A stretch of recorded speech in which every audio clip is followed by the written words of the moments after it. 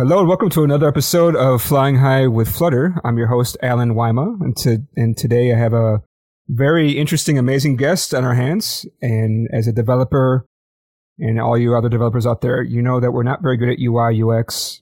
And so it's nice to have somebody with a little bit of style and taste on the show and kind of give us some tips, right? So the episode is all about 6 tips for our next Flutter project. So we have a UX strategist. Is it Andrew O? How do you say your name? O, like the letter O. Andrew O, yeah. Sorry, I forgot to ask you before the show. Andrew O, who is a UX strategist based out of Canada, who's currently traveling in Taiwan. So as he's in his hotel room, he's making the best use of his time and still trying to get out there and kind of teach people how to actually do UI, UX.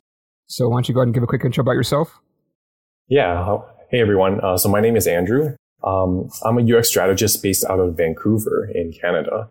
And I help tech founders increase their SaaS company's revenue by improving their product and also by reducing their cost of support through design. How do you actually do that, though? Can you give some more information about how that actually happens?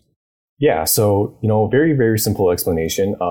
When a user is using a product and they're trying to do something like complete a goal or a task, and then they're stuck because maybe something is confusing. Then when they're stuck, they have to call on support, right? They have to phone in or, chat with customer support. And then that is an implication on the cost of support. So that means someone has to, spend time and the resource to help them out, right? So when you actually look into these sort of support issues, what you find is, a common pattern where people are getting stuck. And then where sort of the costs are being spent on these support issues. And when you fix them, you get the benefit of improving the user experience, but also eliminating or reducing the support costs, which means more profit and revenue, basically. But isn't it usually, as a developer, I always think about kind of costs and stuff related to like development time. Like, are you saying that UX people can actually help reduce cost? Absolutely. Yeah. In a variety of different ways, actually. I think as we talk, like, what I tend to notice is like developers like to build, and no offense, but a lot of them don't like to talk to people. And it's kind of like that for me. I like to go in just spend hours in a silo and just doing design. But what happens is they spend all this time building something, and then they go out to the market and then find out it's not actually what the users wanted. So they spend more time building and rebuilding over and over again. And it's more expensive to have to tear things down and do it all over again than if you had done it by planning it out, planning it with design, and then getting it right the first time. So that's just one of the ways, UX design can help you save time and money when it comes to development. Okay. When I think about UX, I just think about, how can the user actually use this app, right? I think it's kind of, I don't know. What I understand is like with the iPad, right? I think people usually say that there's no instruction manual, right? It's just give it to the guy and then he should just be able to use it. So like that just doesn't really translate to me. How UX can really save money. Like you said, like I think about, it's like, okay, just give the guy the product to kind of figure it out, or otherwise give him an FAQ or instruction guide. Isn't that not enough? Well, yeah, but here's the thing. Like if you had to use instructions, right? That means the product is not intuitive, because if it was, you wouldn't have needed it. And it comes back to sort of the issue with the support, right? If the design is not optimal and you're trying to do something or complete a task and you're having trouble figuring it out, that means you have to then rely on support if you're stuck, especially, right? And then that just sort of means there's a cost of support to helping the user out. Well, can you give some more kind of concrete things that a UX person could do or UX strategist can do that can really reduce costs? Do you have any like real life examples from your work? Actually, yes, and I'll give you this example. Which is sort of the primary motivation that got me into this in the first place. So a couple of months ago, right, I was using my banking application, and I was trying to send money. So I spent all this time, setting up the transfers and things like that, all the details, and then when I hit the transfer now button, what happened was it showed me this message like we can't process this transfer right now, error 12345, right? A very generic error code. And I couldn't understand that. I didn't know what was wrong, and I needed to do something. I needed to get my stuff done, right? So what happened was, because I didn't understand, and I needed to send money, I had to call on customer support, right? And the whole time it took me half an hour to wait, but it also took the agent half an hour to work through the issue because he wasn't familiar with it. So, the total time we spent on that was like an hour. And what he had finally figured out was I had reached my transfer limit. That was what that error code meant. I had reached my transfer limit. And in order to send more money, I have to wait until next week, right? So here's the thing, like user experience, what UX designers do is copywriting is also a part of it. So if we had made that copywriting clear from the first place, instead of saying a generic error code like error 1, 2, 3, 4, 5, if it had said something like, you reach your transfer limit, of, 7,000 a week, for example, please, you'll be able to transfer, more money next week, right? If that had been clear, I wouldn't have needed to sort of wait for half an hour and then, get on the phone with the support agent for another half an hour, right? And you'd also imagine, if this happens quite frequently, at a call center with, let's say, 2,000 employees or 1,000. And, if this is even like less than 1% of the issue, right, it can still add up because it's happening frequently and you're spending money on it months after months or year after year solving the same problem or telling users the same thing that they've reached their transfer limit, right? So this is, if you look into, where these issues are coming from, where this cost of support, frequent problems are, you can actually look to reduce the cost. And when you reduce that, you actually also improve the user experience of the product as a whole. Yeah, I agree about that. I actually didn't think even about like text being a user problem. I mean, to me, it's just like, as a developer, I think if somebody told me, hey, I'll put the error code, and I said, well, the error code's code 1, 2, 3, I don't think it's going to be very useful. I'm sure, that would be my first thought. I mean, the guy would probably say, well, then if they call in and ask for support, they would tell me the code and then I can tell them what the issue is. But to me, I would be like, well, that seems like a waste of time. Exactly. But, you think that most developers would just kind of leave it at like, okay, the requirement is this, so then just do this. And that's why they would need somebody like a UX strategist to take a look at this. Yeah, I think developers think about how to build things, but they don't necessarily think about things from the user perspective. Whereas, UX designers are all about the user's perspective and making things clear to the user, and making sure that they have a good experience without friction when they're using the product. So what's between a UX designer and a UX strategist? Because it sounds very similar. I think a lot of people in UX want to make sure that people can use product, right? Is that where the UX kind of is the same in that case? So I think UX design is more about sort of just the design aspect of things, right? The execution part of it. Whereas UX strategists, well, it's going sort of one step above and it covers a more wider view of things. Such as like planning, influence on the way the company practices design, influence on, how to go about design strategy, and also like, design planning, the way design should be practiced. So it's sort of influence on a higher level, if you will. Okay. Higher level. Yeah. Okay. That makes sense. So you wouldn't necessarily be making like, all these different kind of UX components, right? You'd be kind of looking at the system as a whole and saying, does this actually make sense? Does the error code, does the error message actually resonate with the user and make it clear what they need to do, if anything? Mm-hmm. Right? And it's also like, asking the right questions. So, if someone had come to me for say they want to design a project, right? Instead of just saying, let's just design it, as the way you wanted it. You really have the question, like, what's the goal of this redesign? Like, what challenges are you having?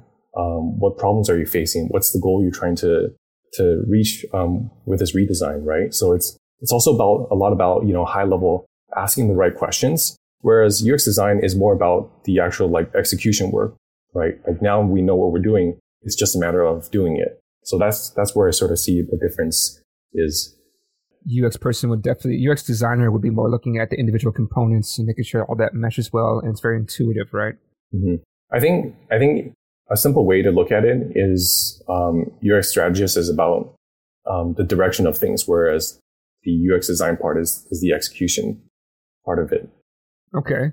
So how does a UX strategist actually start to work on a project? Like, is it just really from the beginning, like, I want to actually understand what you're trying to do and and why you're trying to do this, and then like who's your audience, right? Is that kind of the way you start to look at it? Yeah, in a way, yeah. So,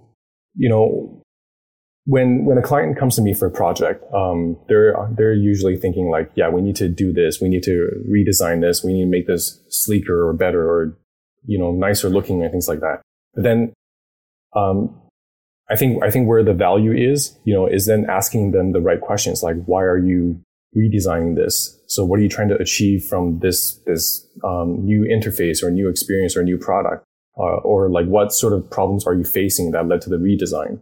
And then once we, diagnose the actual problems and we know what the goals are and it's clear, then we can move forward to then actually doing the design from end to end. So that's sort of how the process goes. You don't just, the client comes to you and say, we need a redesign. You don't just say, yeah, okay, let's just design it. That's typically a recipe for a disaster. So where would you typically like kind of stop your work at? Like, are you, because I'm trying to think about in terms of delivery, what would you actually be delivering to your client? Is it like a written thing, or is it like a sketch, or how would you kind of deliver what you think should be done to this product? It usually comes out in the form of, let's say, like a design file, either Figma or Sketch. But it's end-to-end screen. So like, let's say, you're designing an app and it's got like screen from point A to point B, like start to end of the journey. And it's got all these sort of like, what do you call it? Different states, exceptions, for example, error screens. Let's just say, if we're talking about like a login screen, you have like login and you'll have like screens showing the login, showing the errors. What happens if you type the password wrong? What happens if you type the email wrong? It'll describe this in like a very high fidelity, from end to end, so that it's very, very clear for the developers, and that there's like nothing that's missing. And then, so then when they use it, it's pretty much a smooth process. So you really deliver. So then you're not just, because I'm just trying to think like, if you're a UX strategist and you had a UX designer with you, mm-hmm. Of course you had to work together, right? So kind of like, where would the end of your delivery be in that case? Well, I deliver the entire project. So I provide directions to the designer who's working under me. And then, together we deliver the end-to-end high fidelity screens. Okay. So you're also doing some actual UX design too, in terms of kind of those pieces. Yeah. And the majority of it is sort of like the high level, finding out what the actual problems are. And there might be some, screen designs for sure, but it's mostly on the high level stuff. Okay. So, but I mean, back to the main topic, right? You are coming here with like I said before, developers don't really understand UX, right? Mm-hmm. We just understand how to build stuff. You tell us to build this thing, we pretty much pixel for pixel do our best to try to make that thing happen, which is probably, I mean, it's good and bad, right? Depends on what that thing is. Mm-hmm. Because, as screen sizes, things like that, they may change, right? Yeah. But you said you have some tips for us, right? Should we start to knock off those tips now? Yeah. So I've got like 6 tips and 1 myth buster. So yeah, I'll go through them. So the first tip is be obsessed with your users, right? And, it comes back to what I mentioned before, like developers like to build things and sort of do things in their silo and then not talk to people and just spend all this time, coding up stuff. And then they go to market, right? And then finding out it doesn't work, because I've seen that so many times, like developers spending all this time building this product, but they haven't talked to any people. And then when they actually show the product to people, it's not actually what they wanted, right? So it's important to really talk to the users and think of it like you're engineering. I mean, a good way to make this sort of fun is if you think of it as a problem you're trying to solve. Just it has to involve a little bit of people, right? And meaning that like you're trying to engineer what the users actually like, what they're willing to pay for, what they don't like, right? So that part's really important. So be obsessed, right? Like how obsessed do we need to be in terms of like, because I mean, I could get pretty obsessed with stuff, especially when it comes down to writing some code.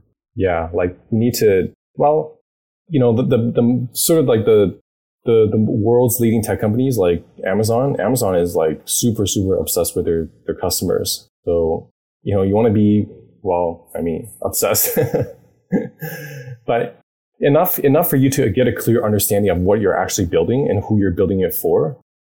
I think that's a a good compromise.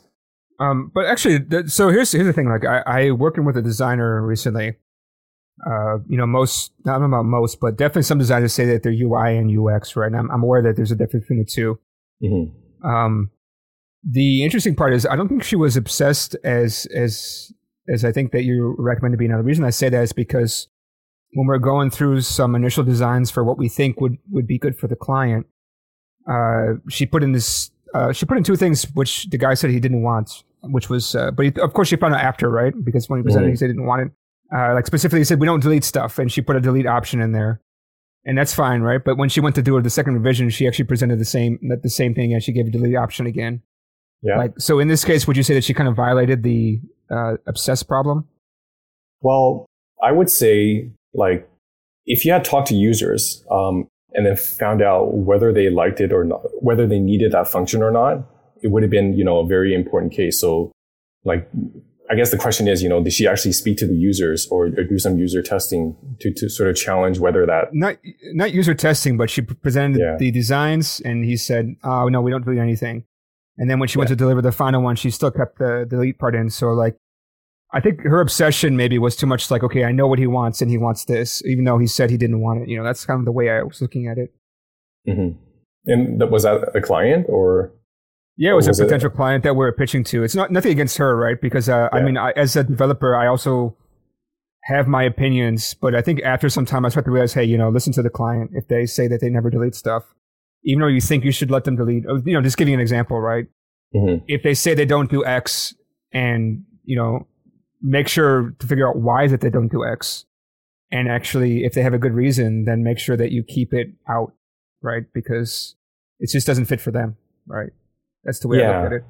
Yeah, and the part where where the users play in is if that person had talked to users and let's say 90% of them say, yeah, we actually really do need that delete button, then that makes a really good case to keep that in there. And then going back to the client and say, we've actually talked to your users, and they really want this, so would you please reconsider? Well, in this case, the client was the user. He was the only user, actually. This is a very custom-made software just for him to use. So in that case, I think it was just a problem of just information overload. Like, I'm not here to make fun of people or to kind of poke fun, but I think I wanted to kind of talk about, hey, maybe she was obsessing too much that she thinks that, things that she thinks would be good to have actually didn't really make sense for that particular case, right? Which happens. Yeah. Well, we'll have to see, really have to see, what sort of the context and background, that's involved in that particular part of the app. Yeah, I think it's just maybe, just kind of presuming that, hey, it's typical to delete things, right? But I think some people don't realize that if you delete something in business, you could delete the wrong thing and you may actually want that thing back. So it's better just to archive it than to delete it, something like that. Yeah, and that's potentially a better solution. Yeah, exactly. Okay, sorry. I think obsession is good, but maybe when you obsess, still try to keep the user in mind, right? Like you said. Obsess, but don't try to presume things maybe from your obsession. Yeah. All right, what's tip number 2? Okay, tip number two is navigation. Keep it simple, right? Keep it simple. So, when it comes to building an app, consider the way that things are done is usually you typically have 3 to 5 navigation items on the bottom, and think about how to structure that to make it easy. So think about keeping one for the main page or maybe one for the settings, and then there's other things that go in between. And I know you mentioned last time when we talked hamburger menus, right? When they come up and things like that. Don't try to fit it all into the hamburger menu. That's sort of the reason why it doesn't work. Think about, the architecture of your app and present 3 to 5 super clear navigation items that you think the users want and need, and then just simply lay it out, right? That's sort of the basics, when it comes to navigation. Okay. Yeah, I think that's a good point. Okay. Try to put everything into navigation, you're saying. Well, try to figure out, what your top say top 3 to 5 pages are in your app, and then make sure they're laid out clearly. So what you don't want to do is, fit everything into one navigation. Let's say, there's 3 pages that users constantly need to go to.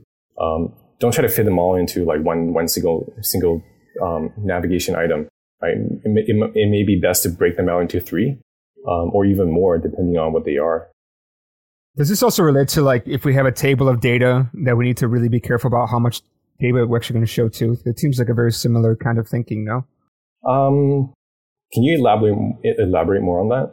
All right. So normally, if you have a lot of something, you want to put that into a tabular format and just like the most important data that you really care about at top. And if you want to know more, then you would click into it or tap into it. And then you'd have an expanded view of that information for that particular record. Okay. That's usually what I think about. But then at the same time, like to play devil's advocate, there's also quite a lot of clients that actually I do have that do want, 50 columns on the single like index page where we'd show all the information. Yeah. Well, I would actually, take a look at what is it that the user need from that perspective before deciding on, laying out the 50, because I don't think anyone would like to be overloaded with that much information. You would think so, but honestly, just from 2 clients in particular, I questioned them, and they both said they wanted that, and when I delivered that, they were very happy. So I know that's why I always stop it. Are you sure you want to see all? It wasn't actually 50 columns, but it was enough that it was like the menu was very long. So I had to figure out how I can scroll horizontally on the app, for a mobile app. And it wasn't very intuitive, but that's what they wanted. They just took their phone, flipped it sideways. And they liked being able to see one thing and just seeing all the information without having to tap and reload. Were they the users of that app? Oh, yeah. Well, that might be a good case then. Yeah, but at the same time, it's kind of like almost like a, what do you call it? What's the word for that? It's a violation of that second rule, right? Which is don't try to overload, like the navigation, don't try to overload information into one piece, if I understand correctly. Mm-hmm. Yeah, well, the thing is, design, with UX design, things are never just clear black and white. I think it's sort of like a mixture of a bunch of different things. And, there's always rules that can be broken and things like that. So it's never black and white. In this case, the clients who are also the users are very happy with what they got. Then, I think it doesn't make sense to remove all of the things that they want just for the sake of making things simple. So I think a moral of that story would be, if the user is happy, then you did a good job, no matter how much more improved you think you could be. Is that right? To an extent, yeah. But usually, it's never like, usually when the users are happy, it also means like, the app is fairly easy to use and fairly clean and easy to consume. So I think, when with that particular case where they wanted like all the 50 columns or things like that, that's a pretty unique scenario. As I said before, I get that request more than you think, which is the interesting part. And again, I'm like you. I'm like, do you really need to see all of these fields? Mm-hmm. Yeah, that's what I always get back. Yeah. Okay. Oh, this is perfect. Thank you. This is exactly what I wanted. All right. Yeah. And that, if they are the users and they're happy, then sure. I would say, if that serves the case, then yeah, go for it. All right. How about number 3 for your UX tips? Yeah. When it comes to like designing things like pages and things like that, just make sure you have super clear headlines. Instead of like having like a really long sentence of things you can cram in a headline, just make it clear and simple. And that's because like most people don't read. So if you're having like this paragraph, right, and you're expecting people to read it. Most people don't. Instead they scan. So if you can, in a way, summarize, a paragraph content in a clear headline so that the users can understand it from the first glance, that's what you want to aim for. Yeah. And it really saves the users time so that they don't have to spend all this time reading things like that. And it makes it clear to them what the page is about and what they have to do. Yeah, I totally agree. I think make it more visual, more intuitive, rather than long explanation about, okay, first you tap this, then you do that, and if you want to do this, like less text, more visual aids, right? Mm-hmm. Yeah, I totally agree. But the sad part is that most people could just kind of think about how they can properly do that. Do you know of any like simple ways to actually make that some of these kind of more easy things more like how do you say that more? How can you make things more intuitive when it comes to this kind of problem? Is there I guess for instance you can say like, okay, if this is a save button, you can just put like the floppy disk icon maybe. Yeah. So let's just say, since we're talking about save, let's say if you're on a page where, I don't know, you're filling a long form, for example, and it instead of having a paragraph describe the entire thing, like please fill in this form, blah blah blah blah blah blah, and it just goes on and on and on. Just have a super clear headline. Let's say like enter your details or something, so that when the user reads it, they know, okay, this is what I have to do, right? So if you're looking at from the other way, a good way to know you're doing it right is if you can read that one line and know exactly what it is you have to do. So if you find yourself writing a super long line of instructions and things like that, just take a step back and think of how you can summarize it into one single line. And then present that. And then that will help you, come up with a really clear headline that people can understand. Okay. Yeah, that's a good point. Or I think there's like, some things I do see is like if the form is very long, there's like a floating, bouncing kind of arrow to kind of let people know, hey, keep going, this kind of thing, right? Mm-hmm. Yeah, I mean, that's a good point. Is there anything else you think that would be very kind of like an easy one for people to kind of have this idea, so use less text and more action for things that are very normal? I think when you mention that scrolling thing, I think it's pretty intuitive to scroll, right? Well, but what do you actually mean though? Sometimes, like for a device, the page will become, how do I say this? It may look like you're done, but actually you need to keep scrolling, right? Mm-hmm. Because you can have an iPhone 12 mini versus iPhone 12 Pro Max, right? You're going to have different amounts of screen real estate. So it's going to look different on different devices. And so sometimes on a maybe a smart device, it may look like you're already done. And then you may say, okay, what's the next action? Well, you have to let them know, actually, since this card is actually bigger than you can put on the screen, you need to make sure that you actually scroll down, right? How can you let people know, right? Yeah, I think one of the mistakes I've seen, and again, all these design rules are not so black and white, but one of the things I see is when you have a form, for example, like a long form that requires some scrolling, sometimes if you fix the button, people don't know when they actually get to the end, right? And that becomes a problem. So what you want to do in that case is make sure to place the button at the bottom, so that when people scroll, they're looking for like the next call to action, instead of just thinking they're done, filling out these forms and then clicking the button and then finding out they can't complete it for some reason. Oh yeah. Oh, like the one thing I really hate, I ran into that today with something. Oh, I was actually ending some contracts on Upwork from, like, I hired these guys like 3 years ago, paused the contract and never came back to it. And then today I was looking through it and I was just ending the contract and I have to give feedback. And there's so many different boxes. I end up skipping it because you don't have to answer all. So I skipped a couple that were required. I hit end, like submit, and it said, you need to complete the thing. And I'm like, well, what the heck did I not complete? And I had to keep scrolling up and down so I could find it because I was just in no mood to like check every single input. So I'm looking for a very clear visual indicator. Maybe what would have been good for that situation is you tap it, you let them know for a brief second, hey, you didn't finish it, and then quickly scroll up automatically to like the very most top thing I need to fix, and then let them scroll back down and skip anything else. Something like that could have been nice. Yeah, that's another pattern actually. So when you're doing, filling out the form and you're missing these things, tapping on the button can actually, bring you up to where you missed the inputs. And then that's useful for highlighting what you missed instead of you having to dig through that. So yeah, it's a good pattern. Yeah, I mean, there's a lot of patterns, right? And I guess finding the right pattern is also about finding the right branding that you have, right? Because you can't do certain patterns based on the branding or the audience. Is that true?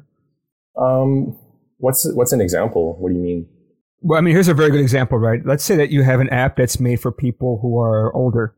And now I'm not here to pick on old people or seniors or however you want to say it, or, people people of age, let's say it. Mm-hmm. But even for myself right now, sometimes I have a problem trying to focus on small things, right? It just happens. I'm getting older. Yeah. And so maybe having buttons that are very small don't really make sense, or having text that is too small doesn't really make sense. And also, you can make sure that you also have text that can handle becoming big, right? Because usually you don't run into this, but depends on your audiences. But actually, I had a developer here who worked with me. He's the only developer that I've ever met in my life that actually like makes the text 3 times as big on his device. Wow. Yeah, exactly. Okay. Like I don't imagine that, right? Like when I go through testing and stuff, and I go through all this stuff, I never think about testing for people who like, make the text bigger in the app. And he just happened to need that for whatever reason. Mm-hmm. I actually noticed that, in a lot of like older people, when they always like to see like super, super big text. And as people get older, I think that's because it just becomes harder to read the smaller text. But back to your question, I think the users should always come first. Like you should always not have these limiting guidelines that prevent better usability. So if something like let's say a big button is against for guidelines for whatever reason, I think the case should always be that, you should have it, because it makes it easier for the users to press instead of being bound to these guidelines, which make it hard for the users to use the product. I'm sorry, I'm still thinking about the big text issue. Do you think it's always good to maybe always check the text resizing part for every single design? That could be very tricky. Yeah. That's where a sort of accessibility comes in. And I think most people forget about accessibility. But, I don't know exactly the stats.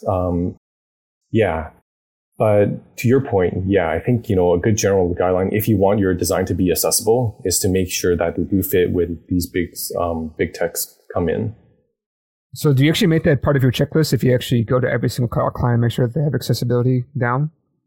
In some clients where the accessibility is required, yes. Yeah, we do have these patterns that are accessible. So, yes.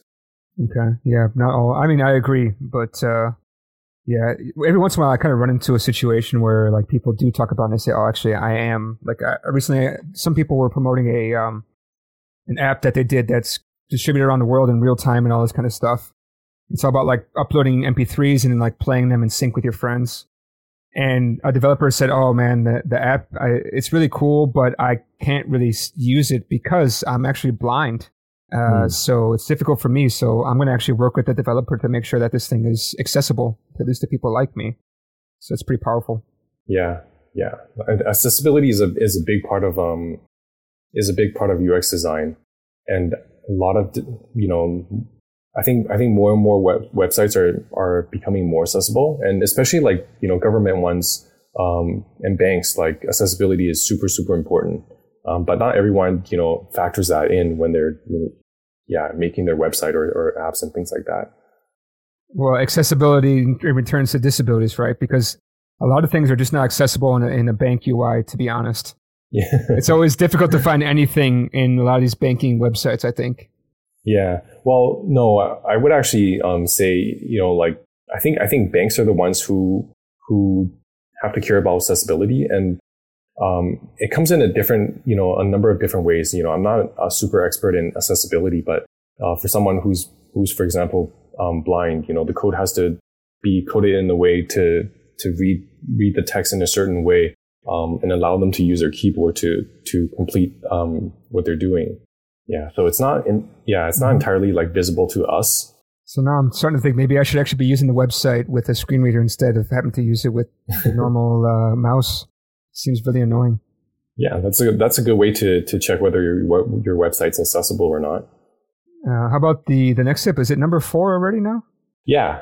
So number 4 is reduce the amount of input, right? So a good rule of thumb is like good design is like super, super, like the best design is, if you don't have to interact with it, like it gets what you need to do, it gets done without you having to do it, right? So if you're designing for something that has like a lot of forms or input fields, for example, think of a way to like pre-fill them and not have to have the user to spend so much time filling it out, because the less effort a user has to do what they need to do, the happier they'll be, right?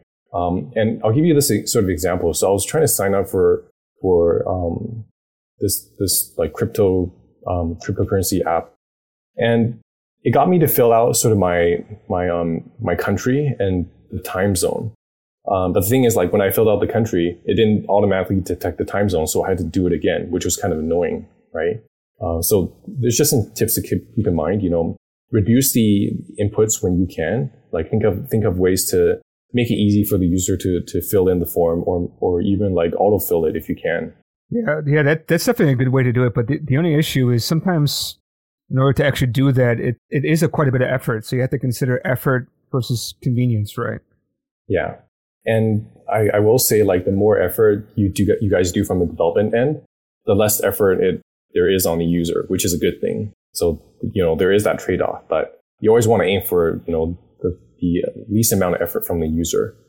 Yeah, I definitely agree. Like right now I'm working with a client, and we actually ask for a lot of information because we have to do a lot of checking in terms of, is this guy the actual legal owner of this company? Does he have the access to do what he wants to do? Is this company actually valid? Is it actually still open? Is his address even real?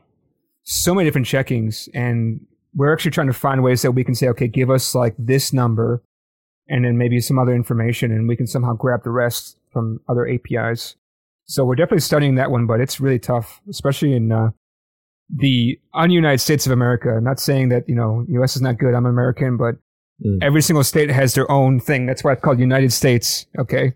Not USA is one thing. We're all basically different states that somehow work together. And that's the tricky bit, right? Mm-hmm. But can you imagine if you actually, we're able to get to a point where all you have to do is fill in one thing and, it'll just pull out all these data and just be done with it, right? Wouldn't that be like an amazing user experience for you? Yeah, it is. But what else is another experience, right? So I like to play devil's advocate, as you can see. Like, okay, It would be great as the user, and it would be great. I would be happy to deliver that experience. But like, let's say like, I don't know how reliable other people are giving us the right data. That's the other part, right? Mm-hmm. Like if you turn in your information, you get a new number.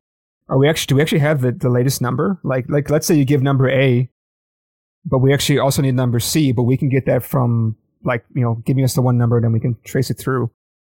Like, what about that problem, right? There's a lot of things that come in, right? So it's I agree on that side, but I also think about the other side. Like, what if something just from somewhere is just not quite right? We need confirmation on that. Yeah, but you're at least one step closer if you pre-fill everything, and then you can do some double checking as opposed to then having to fill everything out, right? Yeah. Then if you ask them to fill everything out and they give everything right the first time, it'd be good. But then more things to fill in, the more likely something will be wrong or missing. No. Depends, I think. Yeah. Well, if you're asking for like all kinds of different IDs because, you have the different, ID for this, ID for that. So it happens. So, but okay. Yeah. I mean, so basically think about each input and try to use as less as possible to get all the information that you need. Is that kind of a good tip? Yeah. And also, even sometimes it's even think about, worth thinking about is like, do you even need those information? Right? Because back to like, when I was signing up for that app, like, did it really need to ask for my time zone at that moment? Right? I think it would have been better if I didn't even need to provide it. So yeah, I would say like, think about how make it easy for your user, of course, but also think about like whether you actually need it or not. And if you didn't need it, it's even better. Yeah, less inputs, but trying to grab more data for the user to make it as easy as possible for them to put their input in. Yeah. Okay, that's pretty clear. How about your next point? Yeah, okay. Next point is a clear call to action. So, and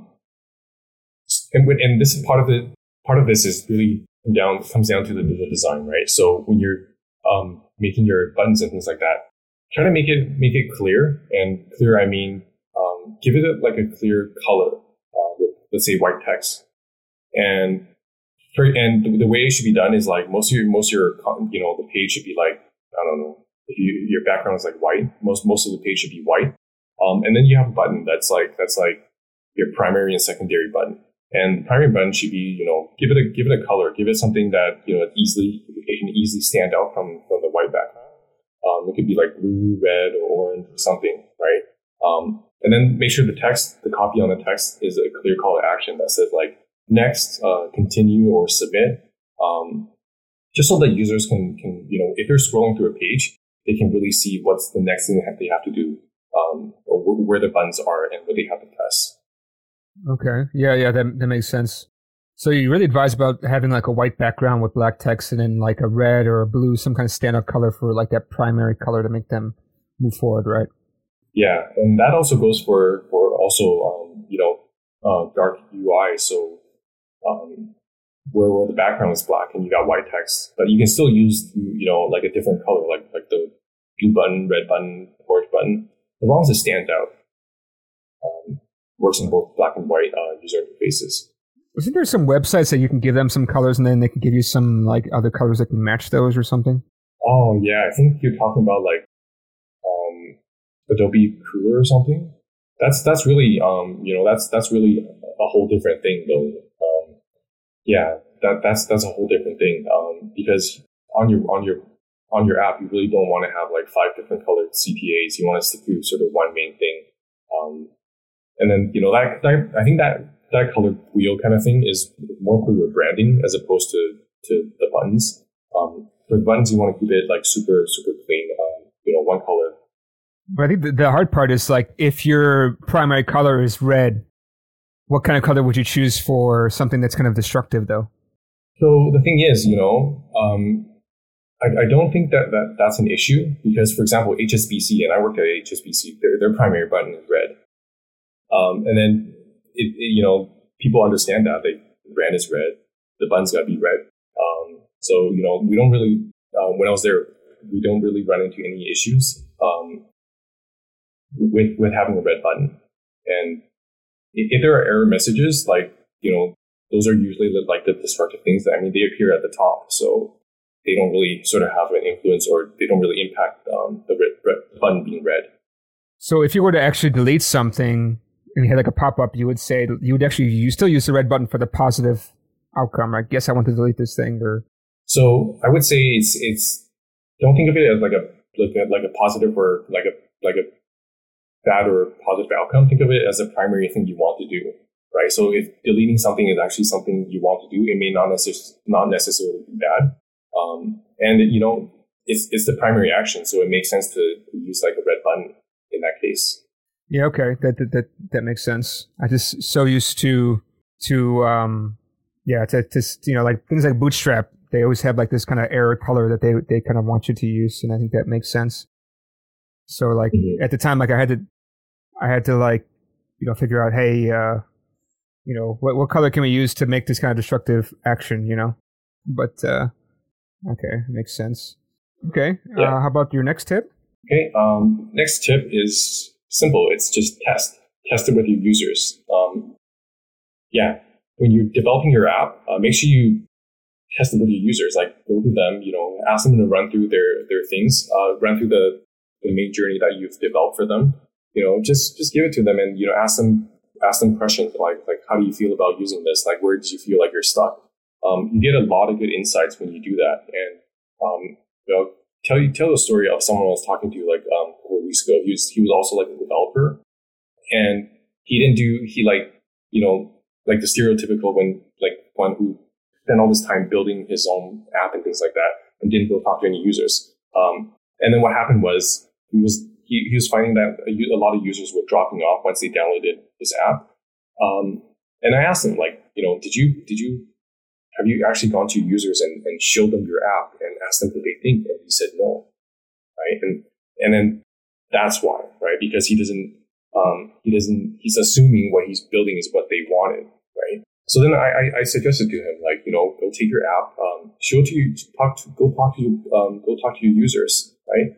And then when he did that, he came back and he told me, like, he got so much clarity just from talking to the users. And then that was really helpful in helping him find the direction in sort of what he needed to build, and also gave him a lot of clarity on, what he was doing and if he was heading in the right direction or not. a lot of times what we like to do is like we like to build and not test with users. And sometimes we think we're right. Like we don't need to test it because it's so obvious. But I would say you're always going to be surprised in what you find. And when you speak to talk to your users and you get their feedback, it can be quite exciting. And, it's always very, very, very insightful.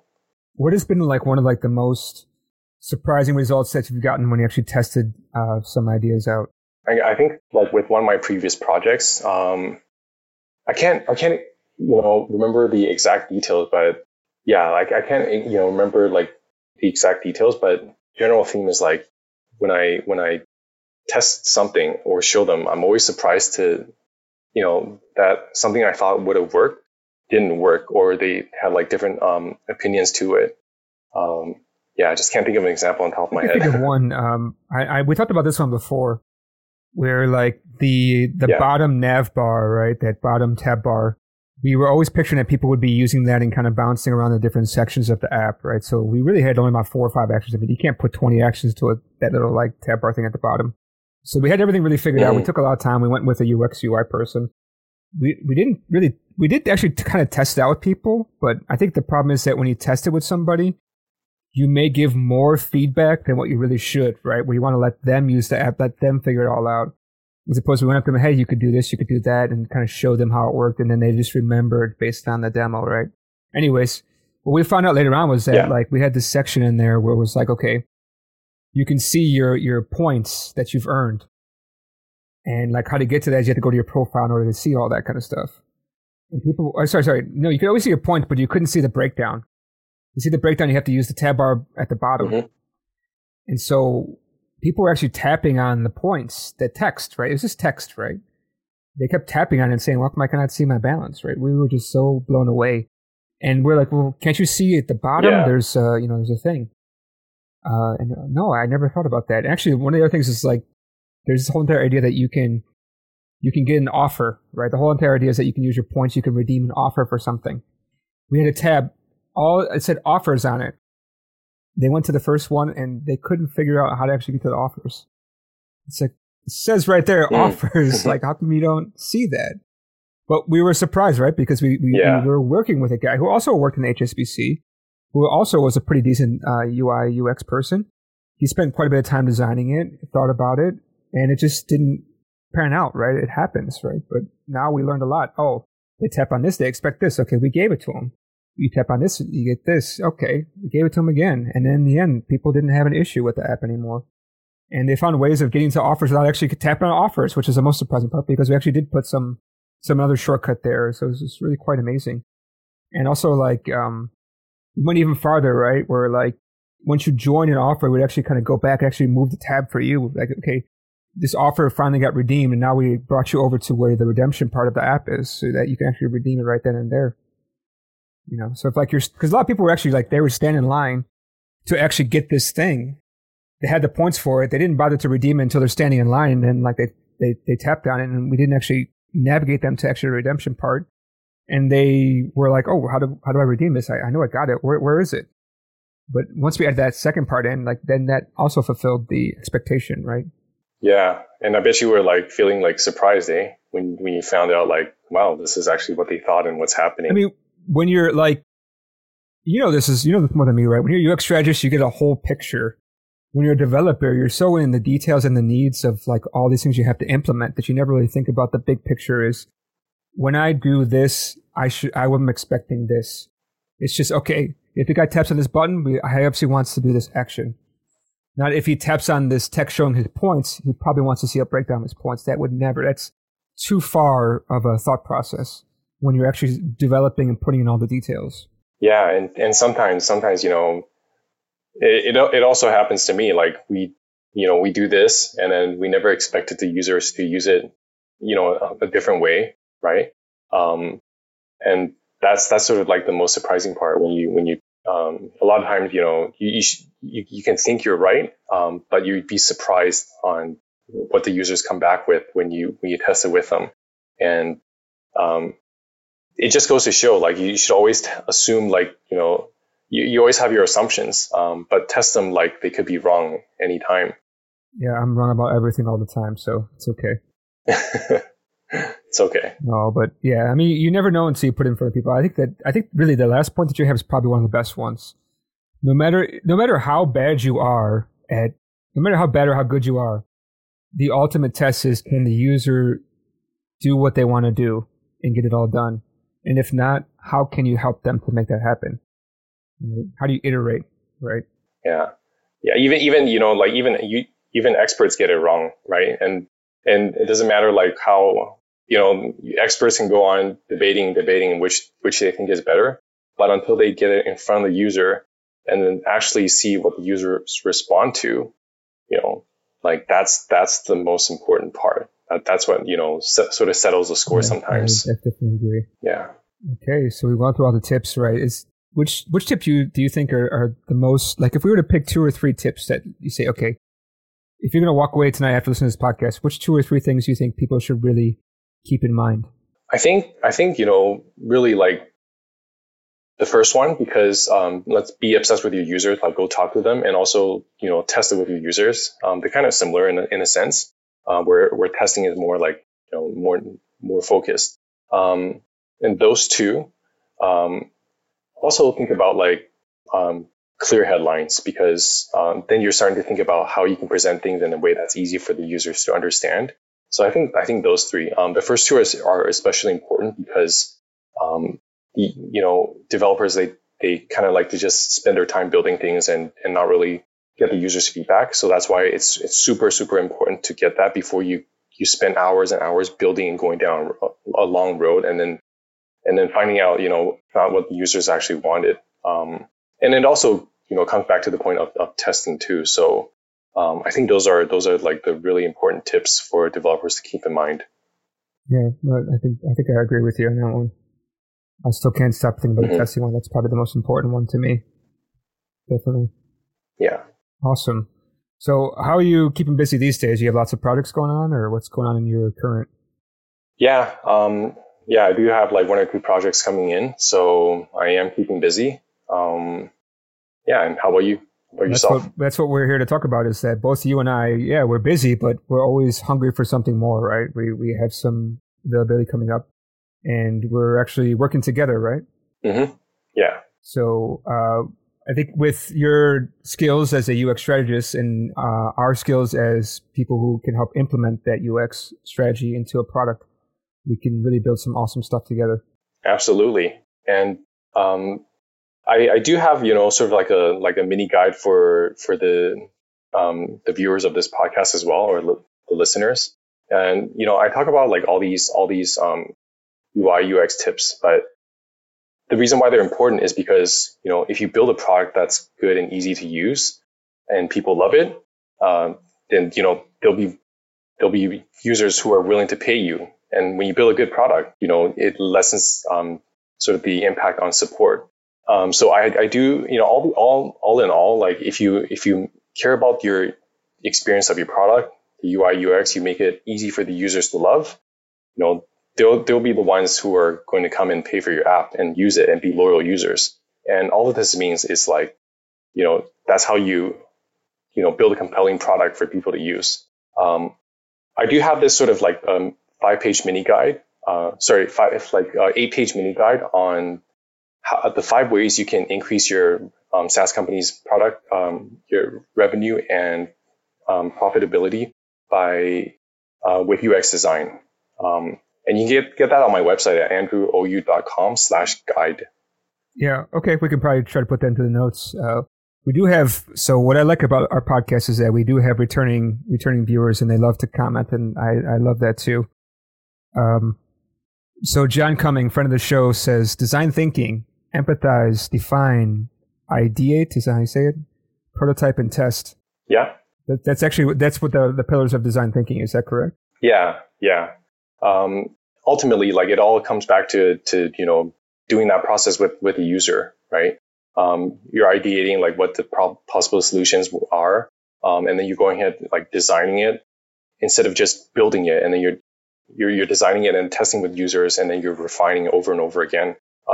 If you have that process down and you follow that process, it will make your project go a lot smoother. You'll save time and money on the long run, and you also build something that your users love. and it's more accurate too. Yeah, that definitely makes sense. I like the part that they have tests in there too. It's like, again, most important part. Yeah. No matter how much time you spend prototyping, idealizing, empathizing, defining, the ultimate showdown is the test. Mm-hmm. Absolutely. Great. The other thing that's actually important too, right? I'm also thinking about like how you can lower, how working with you can help to actually lower people's costs in the long run, right? By kind of, making things more intuitive, right?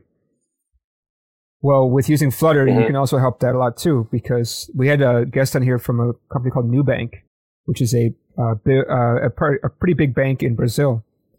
And they end up reducing a lot of costs, just by actually using Flutter.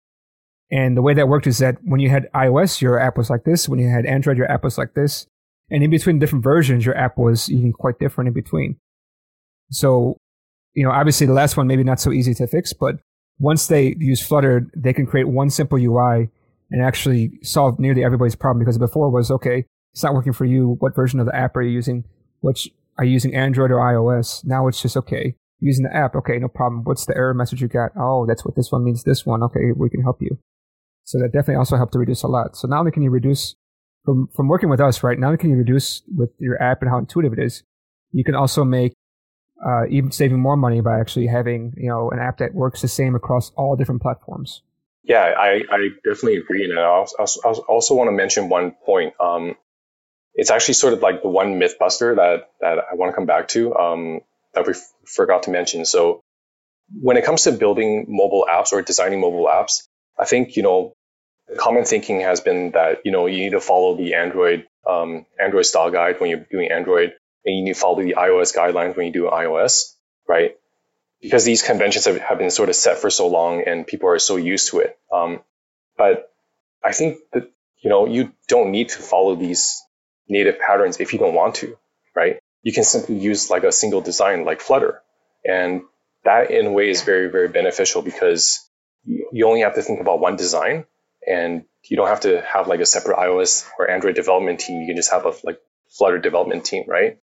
And then it's also easier to maintain the design as well. So you don't have to build out two separate designs. And to sort of add to that, right? If the product works for the user and it's not based on iOS or Android patterns, if you test it and it works with users, then, what's wrong with not following the patterns or conventions set out by Android or iOS, right? Well, I think the thing is, what I wanted to say is that even though maybe the apps will look the same, like the other thing too that is kind of nice about Flutter is that even though they look and kind of act the same, there's also some small things that are actually done in the background so that you're not totally the same. So one of those is like a list view.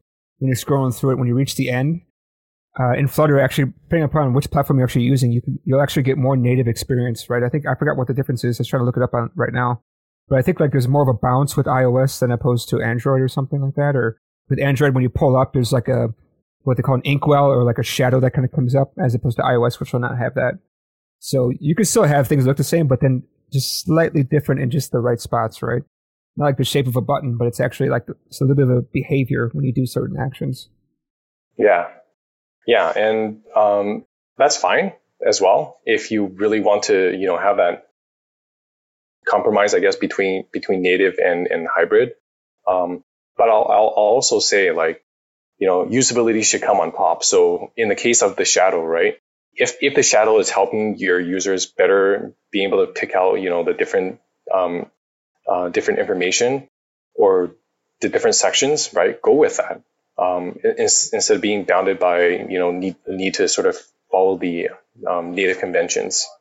Well, I think what this one's talking about is basically when you scroll through a list on iOS version, you scroll through a list on Android, you're expecting different things so that you know that you're actually at the bottom of the list, which is really important, right? Because if you're expecting that shadow and you're on Android and it doesn't have a shadow, then maybe you might be confused whether or not you really actually are at the end of the list. Yeah, and that's fair too. I would say, yeah, I think so. Again, like if it works for the users, then go for it. I feel like UX and programming are so similar in the fact where it's like, well, there's no real true answer. It's just kind of like whatever works and works for that particular use case is the correct answer. Yeah, and there's so many of that. Like there's a million ways to do things, and they're all like right and wrong, but depending on the context as well. Great. Yeah. Is there anything else you wanted to say before we sign off?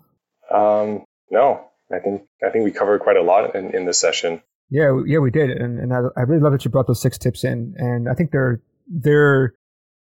clear enough that people can actually implement them, and they're not too distinct that people will not try to get bogged down in saying, okay, does this fit these criteria so that I can do it, right? It's just really like, okay, think about these things and act properly. And I think that guide that you're offering to us, I think will be really great for people so they can actually get more of an idea about how they can do better at UX. And if they wanted to get even more information, we can definitely reach out to you, right? Yeah, definitely. Okay. Well, Andrew, it's great having you on. And it's nice that, you're not too far away from me, basically, right? So I'm in Hong Kong, you're in Taiwan for the time being, at least. Yeah, not at the moment. So I hope you enjoy your time over there. You stay safe. Yeah, I'll be heading back in June. And thanks for, hosting this show. Definitely like hearing your perspective as well. And it was a fun conversation. I'm surprised by all the weird stories I have when I'm making all the different apps. Yeah. And I like the one, with the testing, the personal experience that you experience when it comes to testing too. Oh, what do you mean? Which part about the testing? Like the one where you were surprised how the users reacted to the app. Oh yeah, I don't know why I get surprised anymore. After a while, I have stuff like this happen all the time. I don't know why I get surprised as it is always something happening. Mm-hmm. All right. Again, thank you for your time. Maybe we'll do another session pretty soon. And if you got some more tips and tricks for to hand out to people. Sounds good. Awesome. Oh, sorry. Let me just have one last shout out, right? So if you guys are looking for more some UX help to make your app even better, definitely reach out to Andrew O. And he's easily accessible on LinkedIn. I think you never sleep, and you're always up every time I'm up, which is like about 12 or 18 hours difference or something. And if you guys are looking for some help on actually implementing those UX tips from Andrew, go ahead and reach out to us at Plangora, PLANGORA.com. Plangora is the main sponsor of this show, and we are definitely Flutter experts. And with Andrew O's help, we can hopefully be known as implementing great UX within Flutter apps. Yeah, sounds good. And yeah, my website is andrewo.com, ANDREWOU.com. All right, awesome. Thanks again for coming on. Yeah, thanks. And have a nice day or evening.